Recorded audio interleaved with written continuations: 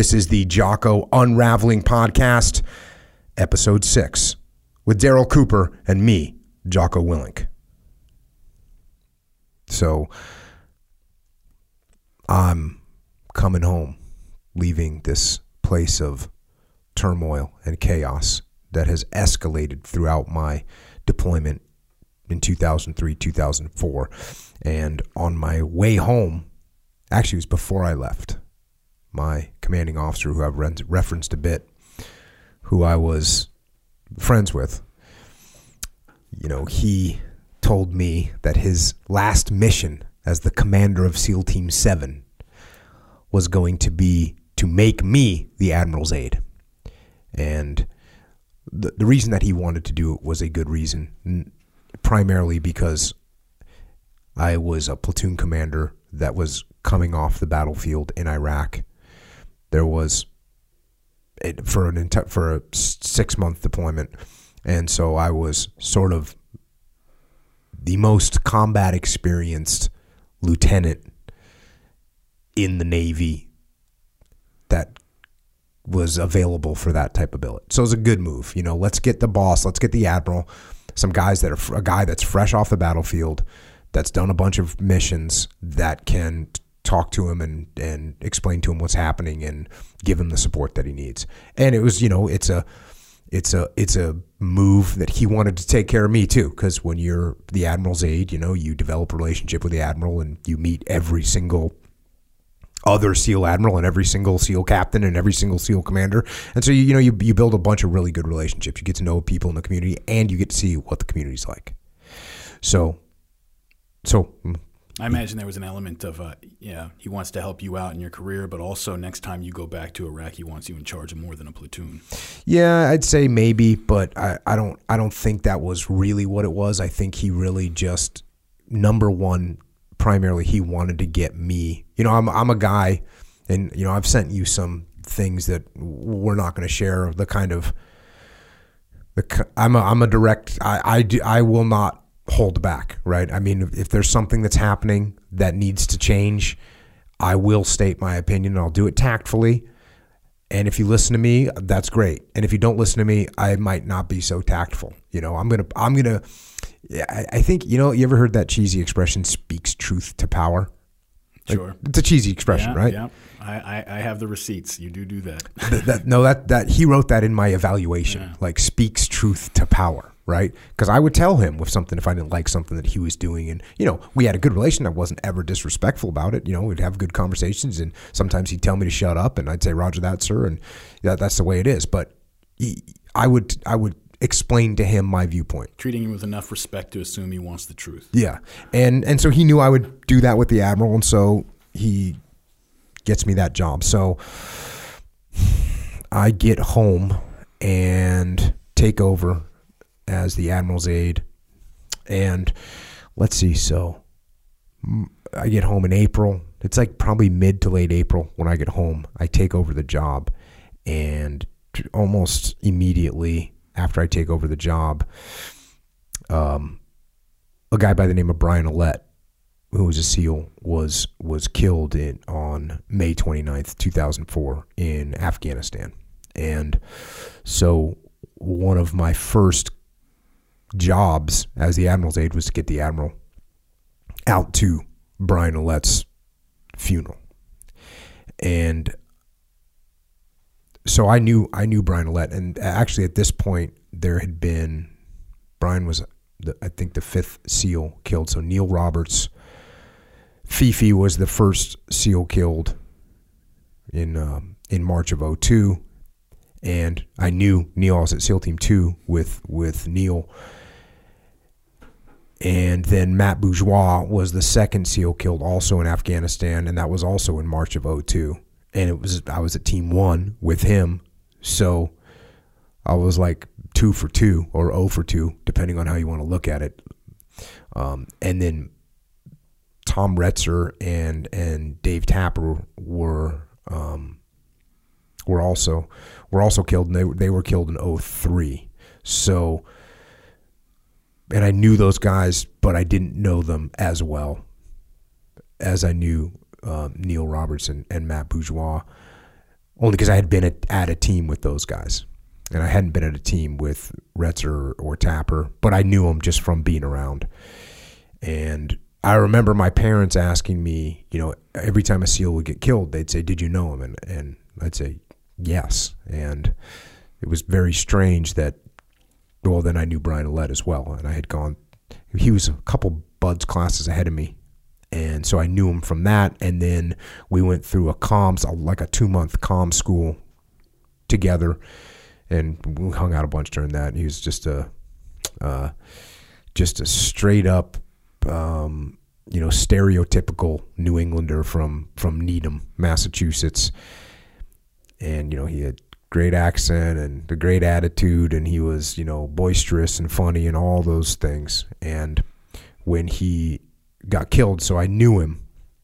And when he got killed, I'm the Admiral's aide, and we're going, we're going to the funeral. And he had his mom, his dad, he had 6 brothers. I think it was 6 brothers and a sister. And they were lined up like to shake hands with people. And, it was like you were looking at just clones. Like his dad looked like Brian, or Brian looked like his dad, and then all his brothers looked the same. You see them lined up and almost got their own platoon. Yeah, almost got his own platoon, and you just could feel the just absolute heartbreak. And I hadn't been to any other funerals like that. So that was kind of my welcome aboard to working with the Admiral, was helping him, supporting him as he was seeing off the first SEAL that he was going to lose under his command, as the Admiral. So there was a couple things too that as we went forward, there was another prisoner abuse scandal that happened. Yeah.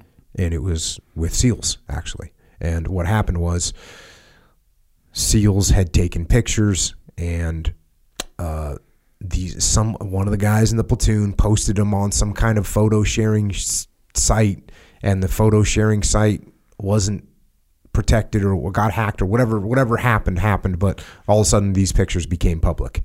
And this is when I thought about it was a good job for my commanding officer to have put me as the Admiral's aide, because when this unfolded, there was a lot of these pictures that they actually, if you interpreted them correctly, then they actually made sense. And so there were multiple times where I would be looking at these pictures that the public was seeing, and they looked awful. And my boss, the Admiral, had to answer to, the Secretary of the Navy, the Chief of Naval Operations. And I was able to explain to him exactly what's going on in these pictures. So a couple examples are, one of them is, a SEAL holding an Iraqi guy by the jaw, and, kind of around the throat, around the jaw, and he's got his pistol pointed at the guy's head. And, my boss says, what's going on here? Well, this is horrible. And I said, here's what's going on, sir. These insurgents do not want to have their pictures taken by us, so they won't look at the camera. They'll look away. So a lot of times you got to hold their head in position so that someone can take a picture. And in order to take a picture, you got to have lighting. And the quickest available light that we all use is our pistol. The light's on the pistol, you pull it out, you illuminate the guy. That's what's going on in this picture. Okay, got it. Next picture. Guy with a sandbag on his head, blood dripping out of the sandbag. And, okay, what's going on in this picture? Sir, in this picture, you've got a insurgent that was probably captured 4 minutes or 10 minutes before this picture was taken. He resisted. That's what these insurgents do. They resist. According to the rules of engagement, you can kill them when they resist. And what we try not to do is kill people if we don't have to. So this guy was probably hit with a couple muzzle strikes, they got him under control. They put a bag over his head, and he's bleeding from his nose or from his forehead from getting hit with a muzzle. That's what the blood is. This is actually, this picture actually demonstrates the restraint that SEALs show on target, because they didn't shoot and kill this guy. So those are the kind of questions that I was, able to answer. But nonetheless, those pictures without context, they just look bad. And those added to, they added to the Abu Ghraib photos. They weren't as bad, but they weren't good either. What was your impression of how Admiral McGuire responded to it? I mean, he responded to it like a guy who was a SEAL or not, politician. No, he was great. Good. He was great. He was listened to what I had to say. He, we had discussions about it. I heard him explain up the chain of command. He's a great guy, and he understood. When I explained it to him, he's like, okay, he's a SEAL. He understood what I was talking about, and he was able to articulate it even better than me to his boss. I watched one of his congressional hearings when he was briefly the acting DNI, and he just seemed like a straight shooting guy, just a direct. And he's he's a guy that he's a great relationship builder because he's a nice guy. And he's a guy that always cared about the SEAL platoons. He always cared about the SEALs. Always the one of the biggest lessons I learned from him is his mission was to take care of the SEAL platoons. And there's plenty of people in the military and civilian sector where they lose sight of what it is that they're actually supposed to be doing as a leader. And what he was trying to do was take care of SEAL platoons, which is exactly what he should have been doing and what we needed him to do. What did that mean? It means instead of 2 years you were there. It means that instead of trying to look out for instead of trying to look out for the officer community and how it's going to compete against the fleet, it's like, no, how does this help a SEAL platoon? Instead of looking at what about the acquisitions that are going to take place in the next 4 years? Can we get more money here or there? Hey, does it help a SEAL platoon? He was constant. And if it helped the SEAL platoon to get that acquisition in 4 years or to build this officer structure a certain way, he would do it. If it wasn't going to help the SEAL platoons, then he wasn't going to expend our resources on it. Because there's all kinds of things you can expend resources on, and he would look at it and say, how can this help a SEAL platoon? And by doing that, that's what we do. That's what the SEAL teams is. SEAL teams boils down to a SEAL platoon. And the better supported they are, the better they can accomplish their mission. I think a lot of people have a misapprehension. They think of like a naval officer and it's like a guy with a cigar on the bridge of a ship. You're talking about an admiral. That's like a CEO. Yeah. I mean, you're running a gigantic organization. Yep. Huge amounts of money and personnel. I mean, yeah, and if you think that because you're a Navy SEAL admiral that you're out in the field with a machine gun, that's also not a good impression because that's not what's happening. And much of what the admiral was focused on was what's going to happen in 8 years. Where are we going to be in 12 years? Where is our community going to be in 3 years? It wasn't. He obviously he's dealing with stuff that's happening ongoing as well. But in that position, you train, equip, and then send on deployment the troops, right? You man, train, and equip, and then they go on deployment. They're not working for the admiral when they're overseas. Mm-hmm. You're working for some, special operations task force that's overseas, or you're getting chopped over to some conventional unit. So he's not doing that. He's man, train, and equip. That was his mission, and he did it great. And I was very lucky to have that job and to work for a guy that was, very willing to try and teach me as much as he could, let me sit in every meeting. I sat in meetings that, the characters that we're talking about, we're sitting in meetings with Rumsfeld, sitting like I've been sitting in those meetings, as the not even close. I was the most junior guy by 5 ranks. And just sit there in the back and listen. And that was an awesome learning experience. And those are things that gave me a much better understanding when I went to Ramadi. I had a much better understanding of how these civilians interacted with our military. So I'm very lucky to learn a lot from that. I want to hear about that. I mean, expand on that a little bit. What do you mean?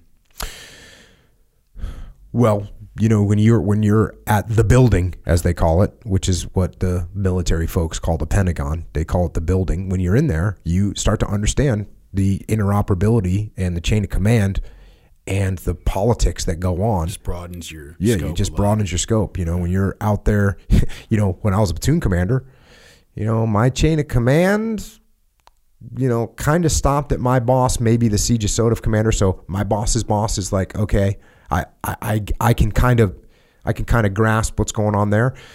And then once you see the other end, the most senior, when you're sitting in a room with the Secretary of Defense, you're starting to see the top down, and you start to see what kind of things are being thought about at that level. And the other thing was, and this was purposeful. When I came back, I was a guy fresh off the battlefield, so I was a kind of a little bit of a zoo animal, right? For the admiral, and not just for the admiral, and I don't mean that in a derogatory way, but he had the opportunity to take a guy, because going to brief, the whatever level of senior leadership you want to talk about, I've briefed him. Other than the president, I never briefed the president, but everyone else, like I sat in the room and briefed those people and explained to them what was going on in Baghdad and what it seemed like to me and what we did and what our mission was. And there were some of those meetings that, I'd walk away from those meetings feeling not too excited about, some of the attitudes and some of the questions that I'd be asked. There were some. So it was good. It was good for me to see that. It was good for me to have the opportunity to do that. And I ended up doing it again when, years later when I got back from Ramadi. But I got a great education from that job. And he had an attitude of, not only getting me educated, but using me to educate other people in the chain of command, about what we were doing and what was going on over there. So, the job is I think I was there for 13 months. I was like getting ready to transfer and go be a task unit commander at SEAL Team 3. And the new guy shows up, and, he's another, junior or another lieutenant. And I forget where he was coming from, but it's the same thing. He had combat experience, coming back off the battlefield, and he was taking over from me, and a really great guy. And he says to me, how does the admiral react if you make a mistake? And I looked at him, I said, I don't know, because I really hadn't dropped the ball, luckily. And he just laughed and said, oh man, so as we're completing the turnover, I think it's like literally the day that I say, you got it, I'm out of here. As this is unfolding, there's an operation that was taking place in Afghanistan. And right as we're wrapping up this turnover, we have Operation Red Wings happened. And, we got guys on the ground. The QRF comes in on the helicopter.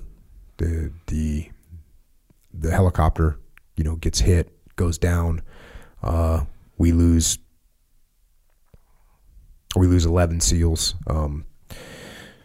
8 Night Stalkers on the aircraft as well. And just absolutely horrible. And I was there right as this was happening. Like right as I was leaving, we were getting reports that they were getting radio transmission. It was Marcus Luttrell. Like I was hearing, I'm sitting in the room where they're telling the admiral, hey, we've got radio traffic. We think one of the guys might be alive. And I, to be honest with you, I was thinking to myself, it had been like a day or two, and I'm thinking, yeah, well, obviously some enemy has captured his radio and they're doing whatever to make us think a guy's still alive. And by the grace of God, Marcus, survived that and made it out. And that was like right. That was right as I turned over, and I remember the poor guy that took over for me as the aide. You know, it's kind of like the first major thing I did was one funeral. Well, his first major thing was just a complete, biggest disaster. It's a nightmare, and then you couple that with the fact that at that time, so now I'm checking into SEAL Team 3 to take over as a task unit commander. And one of the first things that we did as a task unit was go to the memorial service for these guys over in Coronado. And, it was just a total, it was crazy to go to that. It was, obviously we are all now completely focused. That was in Afghanistan. We weren't really sure we were going, but we still the writing on the wall. It looked like we were going to Iraq. That most likely, either Iraq or some like some non-combat deployment to PACOM or something like that. But it looked like we would be going to Iraq. But definitely, that was a way to start a training cycle with Task Unit Bruiser that was very.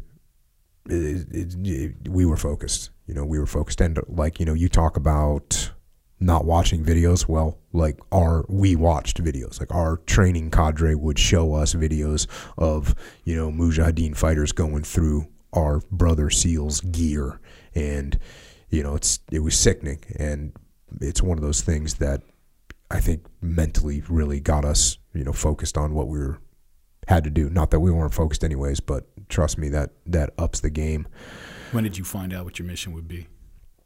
So we formed up, we started our workup.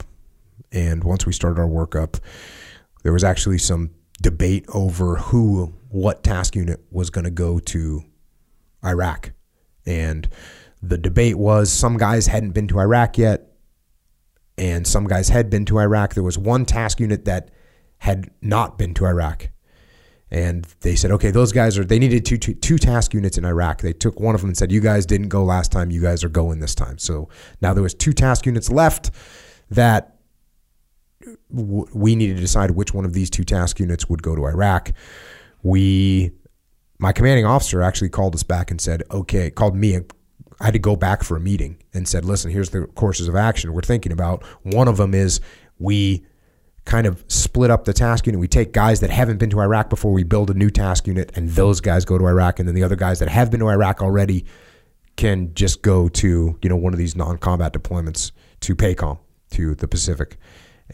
Or we just go and see who performs better, and whoever performs better goes to Iraq. And, obviously my immediate thought was, whoever performs better, we go. And if my task unit doesn't perform better than the other task unit, we don't deserve to go to Iraq, and let them go. May the best man win. The other task unit commander was more like, hey, maybe it's the fairest thing to mix up the task units.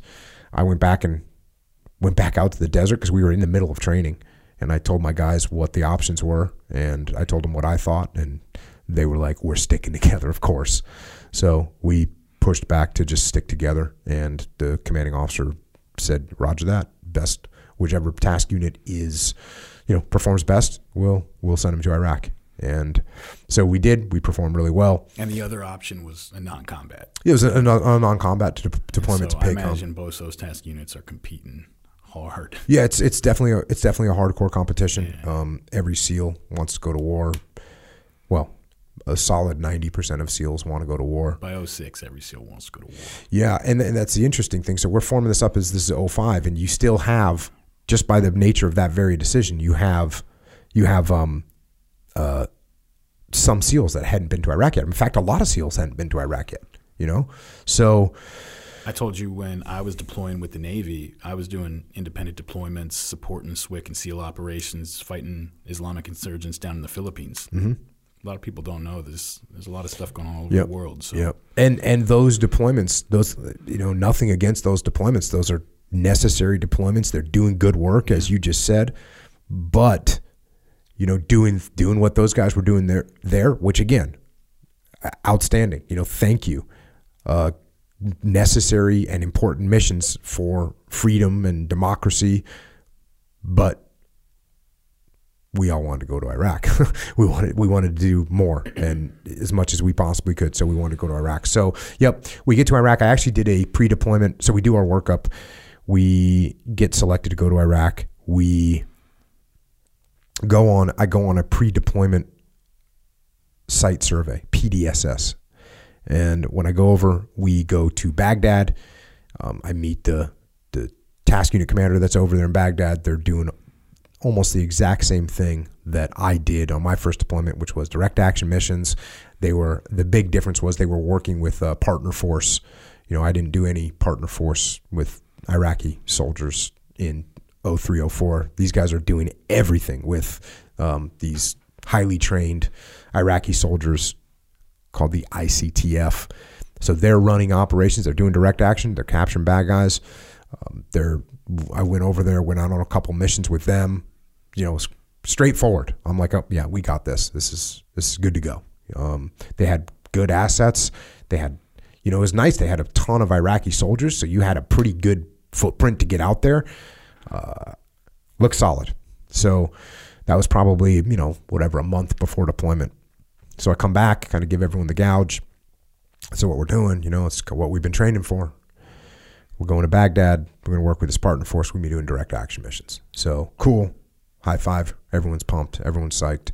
And everyone goes on leave, pre-deployment leave. And I didn't go on leave, but I'm going into work. And one day my boss comes in and says, hey, there might be a change. And I say, this is interesting. Ramadi had backpedaled a little bit. Ramadi it was now the new hotbed. It had been the new hotbed since Fallujah ended. When the Fallujah takedown was over, the big Marine Corps. November 04. When that was over, it took about another month where everyone said, oof, okay, I guess it's Ramadi now. So Ramadi started heating up, and the intel reports and the after actions reports and the incident reports and the SIGINT reports, they were all now looking at Ramadi. So the capital of Anbar province. The capital of Anbar province. So now at some point, I put on the task unit bruiser door for 3 or 4 days, there was a little sign that said, mayor of Ramadi or something like that. I was going to go be the mayor of Ramadi. I wanted to go to Ramadi. But that was early. It was early on. And then, it was a joke that lasted 5 minutes and then it didn't talk about it again. Actually, matter of fact, it was Leif who reminded me of that later. Do you remember saying that you were going to be the mayor of Ramadi? And I was like, oh yeah. We had a little sign up or whatever. So now what had happened was they wanted to align. Now there's 2 SEAL teams in Iraq, and they wanted to align more geographically align the 2 SEAL teams that are in Iraq. And that meant the west of Iraq. So Fallujah, Habaniya, Ramadi would be West Coast SEALs, and then Baghdad and wherever else, the eastern Iraq was going to be a different SEAL team. So the only switch that it took to make that happen was Ramadi. That was the only one. That was, for some reason, however it got sorted out before, you had Ramadi, and that was an East Coast SEAL team, and the other Fallujah and Habaniya were West Coast, I think. But anyways, I don't remember it 100%, but I know that Ramadi was the key component that needed to switch. And so my boss said, hey, what would you think about, instead of going to Baghdad, you went to Ramadi? And I was like, I'm like, yes, absolutely, was my immediate thought. And was it clear at this point that this is a whole different type of mission? No. So but I just know that there's more bad guys, and there's a lot of bad shit going on there. And what I want in my life is bad shit to be going on. And Ramadi already had a new mayor at that point. I mean, this is the capital not only of Anbar province, this was the capital of the Caliphate. Yeah, it's supposed to be the capital of the Caliphate. That's what it was. That's what it was hoping to be.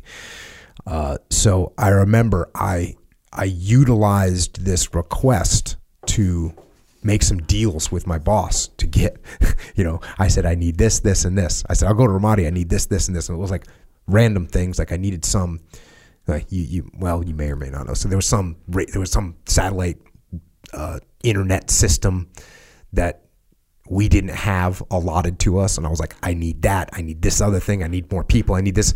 And my boss kind of laid it out and used that as bargaining chips with the other commander and sorted it out. And I got basically everything that I wanted. And I got to go to Ramadi. So you're why the 5th Fleet Navy lost all its Inmarsat connections. It might be. Okay. It might be. Yeah, like that kind of thing. It was beautiful. And so when I said I was super excited, I didn't show my cards. I just was like, well, we could do it. Let me look at, let me look at what I've got. Let me look at what's on the ground over there. Let me see what I need. They're like, Jocko, you have a boner. Yeah. You're like, oh. Yep. So that's what happened. So I don't remember if I called the guys and let them know. I mean, I know I called the key leaders and said, hey guys, we're not going to Baghdad anymore. We're going to Ramadi. But I don't think I even called the E-Dogs. They were on leave, man. They don't care. They don't care. They didn't discriminate. They're kind of like me. You asked me if I knew the mission was going to be totally different. I didn't think the mission was going to be totally different. I just thought it would be more action. I didn't know that we would do something completely different. And you didn't know what would be riding on it? Like, did you have an idea of that? No. I just knew there was more bad guys there, yeah. And that's where I wanted to be. And that's where that's where I know everyone what in my task unit wanted to be. So that's where it kicks off. Well, there are about 30, 35 of you guys? Yeah. There's 36 guys in the task unit, 2 16-man SEAL platoons and a headquarters element. But then, so that's the SEALs. And then there's another, I think my count normally in camp was around 100. So the support personnel, right. radiomen, CBs, armory guys, supply guys. We ended up with having a couple Marines that ran radio. So we end up with about 100 guys. 40 or so support, 60 or so support, 40 or so SEALs. Something like that is generally what it looked like. Did you understand at least that this was a city that it's not quite right to say we had no presence in, but I mean, we were, as I've heard it from some journalists and from people who were over there, you were going into a city that there were parts of it where the civilians may not have seen an American uniform in 8, 10, 12 months. Absolutely, I knew that. And our people were basically sitting in static defense positions, occasionally running out on patrols and getting shot at the entire time. I mean, this was a city that the insurgents largely controlled. The insurgents controlled a lot of it. And when we got there, it was the 228, it was the Pennsylvania National Guard that was on the ground. And to say that they were sitting behind, no, they were out getting after it. Okay. And they were pushing hard. They were pushing really hard, and they were very experienced. They'd been on the ground. I think the number's 14 months. I always say 14 months. I heard it from one of them at some point, but they'd been on the ground for a long time fighting hard. Yeah. So all of us SEALs that had been through Navy SEAL training or whatever, these guys had way more combat experience than we had. Okay. And, we knew that as soon as we got on the ground, that it was really obvious as soon as you get on the ground that this was not, I mean, even in comparison to Baghdad, I mean, you go out of we ended up in this little Saddam vacation house, I guess is what it'd be. But it's like a small mansion on the Euphrates River, and you'd go out at night onto the deck and look at the city. In the city, you're seeing explosions, and you're seeing tracer fire, like a war movie. That's what it looked like. I mean, in Baghdad, you're getting a target and you're going after them. In Ramadi, they're coming for you. I mean, this is a city that the insurgents expect to control, and they are mounting attacks on our fortified positions, right? Yes, absolutely. They are mounting attacks on our fortified positions. They have maneuver elements. They have QRF. They are using combined arms. They are using communications. They are on the attack, no doubt. So you get your guys ready. Well, we show up there, and the first thing we're doing is we're turning over with the guys that are there, and they're giving us a good, solid turnover of what they've been doing, how they've been doing it. They had been continuing to focus on trying to do direct action missions, working with some of the Iraqi soldiers. That's what they had kind of been focused on. They had been trying to still do unilateral operations, meaning operations where it's just SEALs, and they were getting shut down on that. And it took me 3 minutes to decide, okay, well, we're not going to try and do any unilateral operations because this was a time of by, with, and through, right? So the attitude had shifted that what we're trying to do is get the Iraqis able to handle security in their own country. So if you go on a mission, you're taking Iraqis with you. So that's where were these Iraqis coming from at the beginning? In the beginning, they were Army soldiers. But I mean, were they Iraqi Army soldiers? From almost the area, all, no, coming from Baghdad? Almost all Shia. Okay. Yeah. Vast majority Shia, occasional Sunni, some Kurds, but vast majority. I mean, the Sunnis were Shia. in a position by this point in large parts of the country where if they showed up to a recruiting station, their family's dead. If they show up to a polling station to vote in one of these elections in 2005, they're dead. If you run for office, you're dead. Yeah. I mean, AQI had consolidated control over in the 2005 election. I think there was 2% Sunni turnout. I mean, people just couldn't do it. You couldn't show up to work for the police. You couldn't be seen speaking to an American, right? And there were a lot of people on the political side by this point who were like, this is over. You know, Ramadi is lost, Anbar is lost, and there is nothing we can do short of turning that place into a parking lot to get it back. I remember there was, I remember because it was on September 11th, and it was the 5th anniversary of September 11th, 2006, a report that had been going around generated by the head of intelligence for the Marine Corps. I'm sure you remember it. Colonel Peter Devlin. Yeah, and this is the 5th anniversary of September 11th. And, you know, the 10th anniversary, 15th anniversary, we always have, like, this is going to be kind of the articles that come out in the Washington Post and places like that, which is where this is, are kind of setting the conditions. Where are we, right? And Tom Ricks put out, he couldn't publish the report. It was classified, but he put out part of it. It said the chief of intelligence for the Marine Corps in Iraq recently filed an unusual secret report concluding that the prospects for securing that country's western Anbar province are dim and that there is almost nothing the U.S. military can do to improve the political and social situation there. Said several military officers and intelligence officials familiar with its contents. One Army officer summarized it as arguing that in Anbar province, we haven't been defeated militarily, but we have been defeated politically, and that's where wars are won and lost. Devlin reports that there are no functioning Iraqi government institutions in Anbar, leaving a vacuum that has been filled by the insurgent group Al-Qaeda in Iraq, which has become the province's most significant political force, said the Army officer who has read the report. Another person familiar with the report said that it describes Anbar as beyond repair.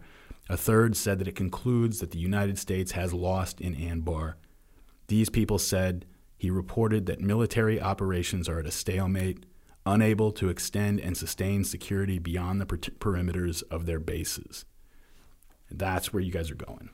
And you aren't being given a mission to go get us through the next 6 months. We've had a strategic shift where some of the people who are arguing for a more aggressive policy to actually try to turn things around are being given an opportunity to show that they can do it. Yeah, and that was some of the meetings that I was in the building when I was an admiral's aide. That's where I started hearing talk, and I started seeing two sides of the story and two opposing viewpoints of what was happening. There was a side that was trying to figure out how to win, and there was a side that was trying to figure out how not to lose. And you know, trying to by saying trying to figure out how not to lose, it's like how to get out of there, how to shut this thing down, how do we get out of this without just, you know, without egg on our face. And the other side of saying how are we going to win, and there was surprisingly military and civilian people on both sides of those two divergent opinions of how we should move forward. The obvious one is President Bush. President Bush wanted to win. He wanted to win, and you could sense that. You knew that. You actually knew that he wanted to win. You also could sense that there were people on civilian and military side that believed that report right there, which was we cannot win this thing. It's a quagmire. Not just Ramadi. We're talking Iraq. Ramadi was the was the exclamation point, was the example of why we cannot. This is impossible. This isn't going to work. That's the way it is. So I definitely heard both sides of that, of those opinions sitting in the Pentagon, in meetings as a junior guy, sitting in the back of a room, hearing discussions between high level people. And yeah, so when we got out there, we definitely knew that it was going to be bad. And for the most part, what SEALs are looking at is like, okay, but how are we going to win? Sure. Our opinion is how are we going to win, and it's even tighter than that. It's how are we going to win tonight? How are we going to win? What are we going to do today to make an impact, to make a difference? And unfortunately, what that can lead to, and it's not just SEALs, so you talk about any company and below sized element. Whether it's a task unit, whether it's a company, any small unit led by an 03 or below, a platoon, they're looking at like, okay, what do I do today? How can I improve today and tomorrow? What can I do to fix this immediate problem? That's what you're looking at. So when we show up there, you immediately know. I mean, there's memorial services almost every day, and we're going. We almost immediately. We're going to memorial services for soldiers and Marines that are being killed. There's, like I said, there's mortar, we're getting mortared on base, and that's a pretty regular occurrence. There's firefights out in the city all the time. And, when you were in Baghdad, first of all, Baghdad's huge. I mean, it's huge geographically. It's more like LA, right? Ramadi's a little tiny city. It's not a big place. So when there's a firefight going on, and you're in an elevated position, if there's a firefight going on in Ramadi, you can see it. Like you can see any tracer, you're going to be able to see it from an elevated position. So that means that anytime you get on a rooftop at nighttime, you can see gunfire going on. Especially when we first got there, there was a lot. It seemed like the enemy was fighting during the night a little bit more. They started to adjust their tactics, I think, and fight more during the day, and then we adjusted our tactics to fight during the day as well. But we get there. You started your deployment in March, right? When did you get to Ramadi? We started in April. I went right to Ramadi. Okay, Right to Ramadi, and I never left. And started prepping for. I believe the operation began in earnest in June. My goal was to start doing operations as soon as we got there, and we did. Yeah. It's like as soon as Leif showed up and Stoner, it was like strap it on, boys. And I had told both those guys, the two platoon commanders that work for me, my goal is to make you quit, get you so much combat that you come to me and say, Jocko, I can't take anymore. And they said, bring it. And were you personally, are you working for Colonel McFarland? I'm working for, so when I get there, it's Colonel Gronsky, who was the 228 commander. Okay. And he was, so I'm working for the Special Operations Chain of Command, which means, there's my boss, who's an 05 commander of SEAL Team 3, and then he's working for the CJSOTF commander, who's the colonel in charge of all the special operations in the AO. So that's my actual chain of command. My relationship chain of command, which I have a relationship obviously with my boss, but I made a relationship with the conventional commanders because it's their battle space, and I want to help them win. That's my goal.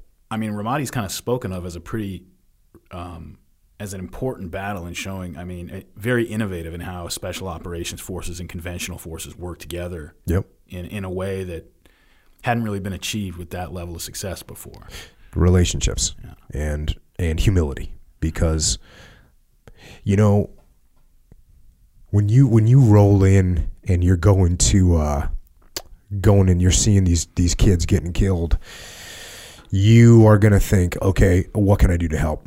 And the last thing you're thinking of is, hey, you guys should listen to me. You're like, what can I do to help you guys in any way? What can we do? And that was the attitude that I had to try and move forward and try and help the situation on the ground. Now, a few episodes ago, we talked about this beautiful mind wall that I had built with all these targets on it, these link diagrams.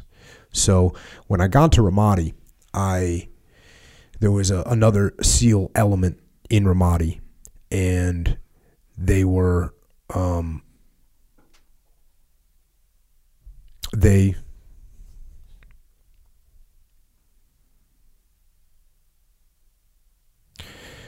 were set up there, but they had a small command center there, and they had guys working out of other areas. And I knew the commander. He was a friend of mine, and so he had been in Ramadi for a while.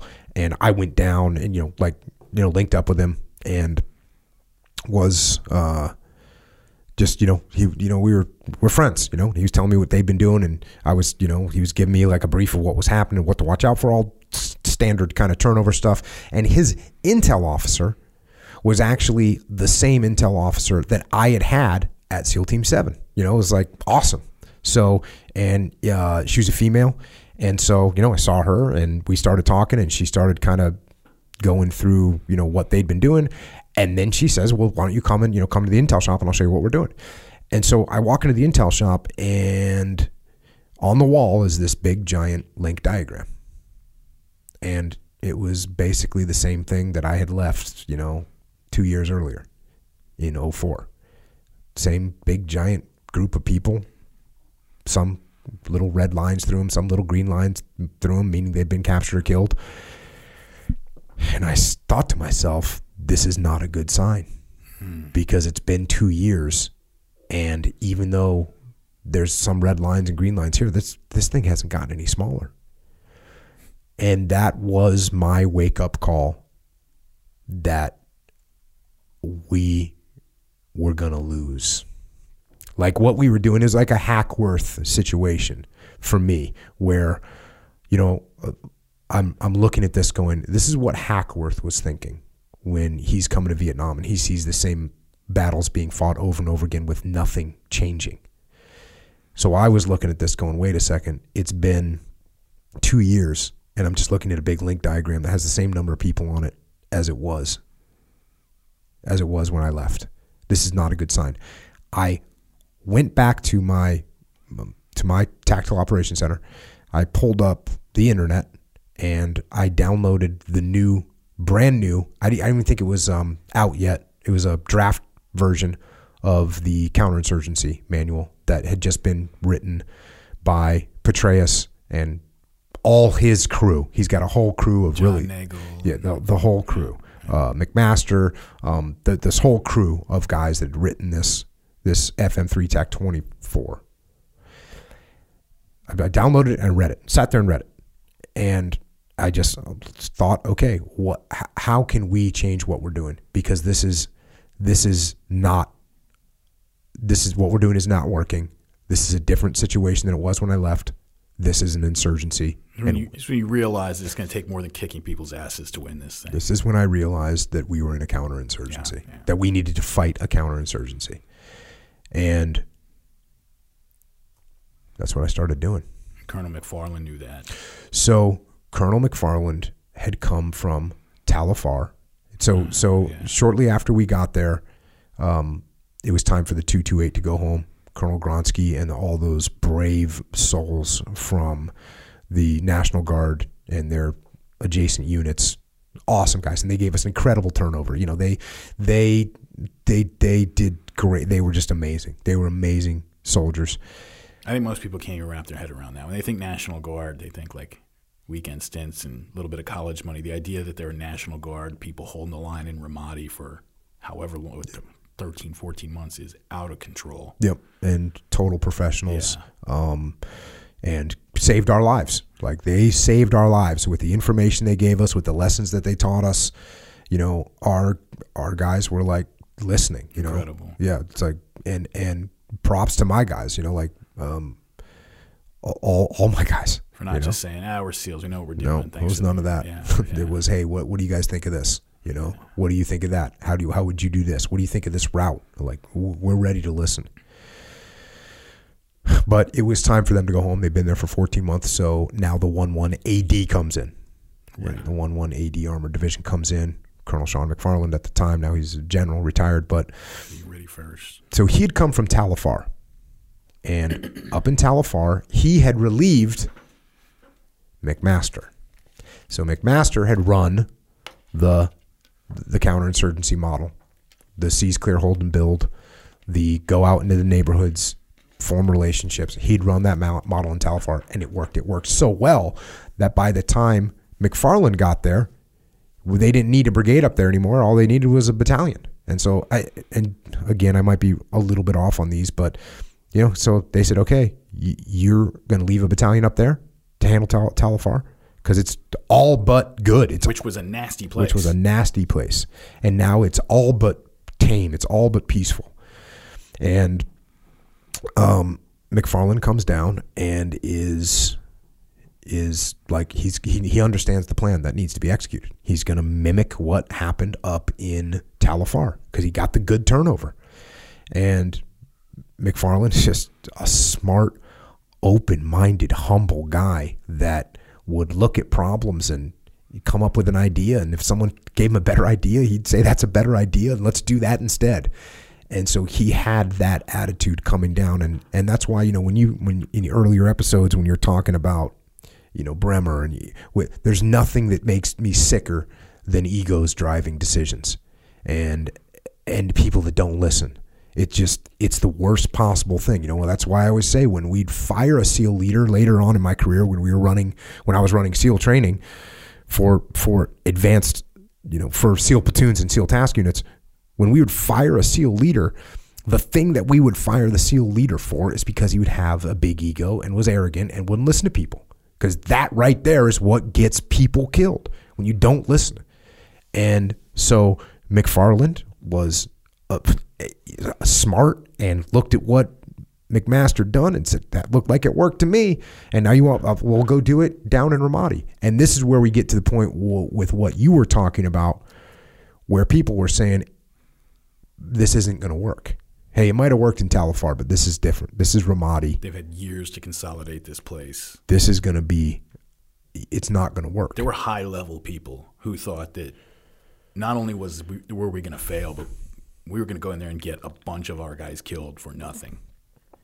No doubt. No doubt. And Colonel McFarland had a different attitude, which is like, okay, well, we're going to try and win.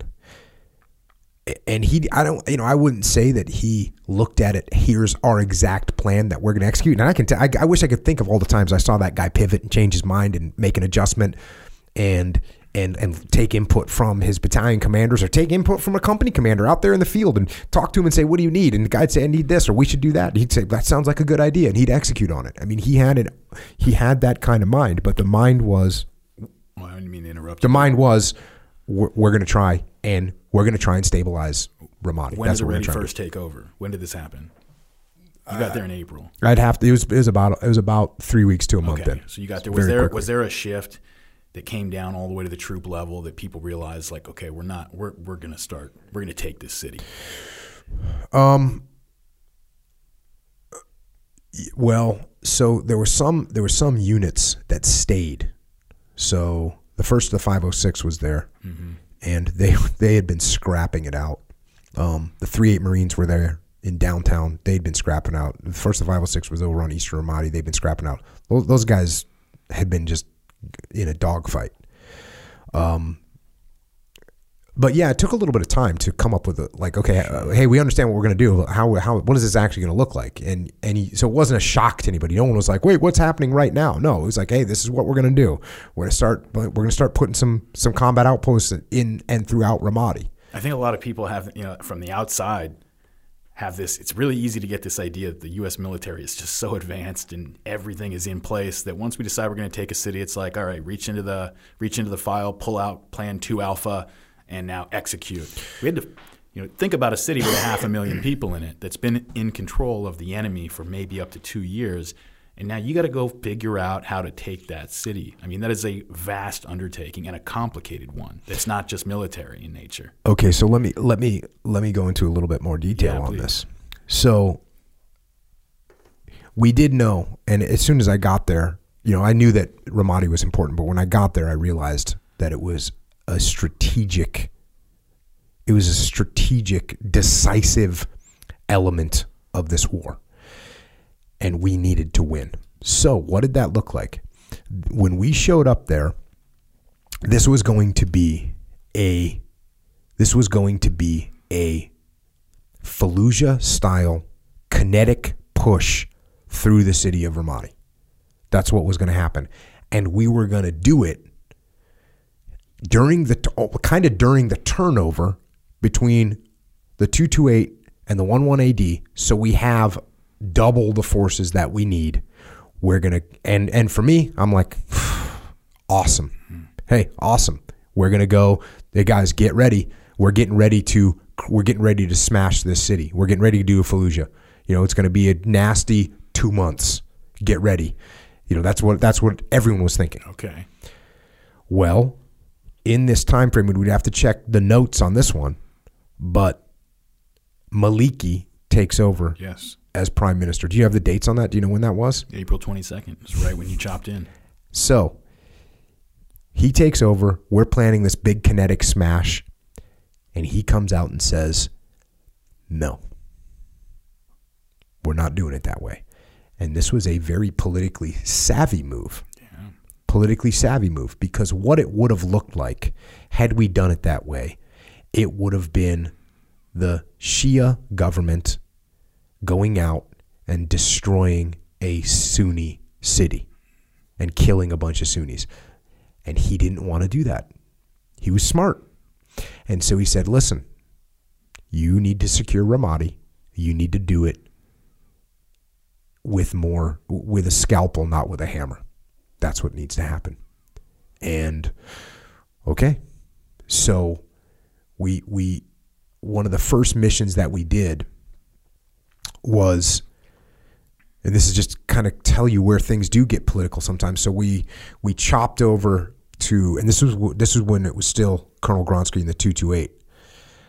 We chopped over to, or we went over to the east side of Ramadi, and we we're going to do a big push, like a 3-day push through this area called the Malab district.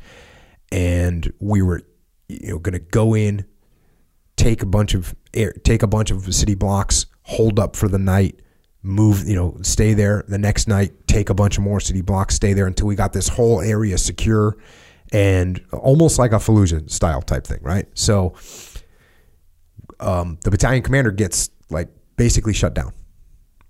And gets told, hey, listen, we're not doing any, this was sort of the limitations that got put on. We're not going to do any battalion-sized operations. No battalion-sized operations.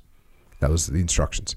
And he was like, okay, roger that. So he put whatever it was, 4 companies plus. Something we had all the combat power we needed, but we didn't, we weren't under battalion command or whatever. So those are the kind of adjustments that got made. But that was sort of one of the initial operations that we did, but it wasn't the concerted strategy to hold. It was going to be a clear. And that was actually, that's the blue on blue from Extreme Ownership is that first big giant clearance operation. So once we did that, and then that's kind of when the 11 AD showed up, and that's when this idea was, hey, you're not doing this. We're going to do it a different way. And McFarland had the plan. You start setting up cops around the city. Yeah, that's the plan. If only it were that easy. Yeah. I say we just let this one run. I want to hear about this. I mean, what are we at? An hour. You guys are going to have to wait. Check. Yeah, like I said, if only it was that easy. Stand by. You can also check out our other podcasts. I got a podcast called Jocko Podcast.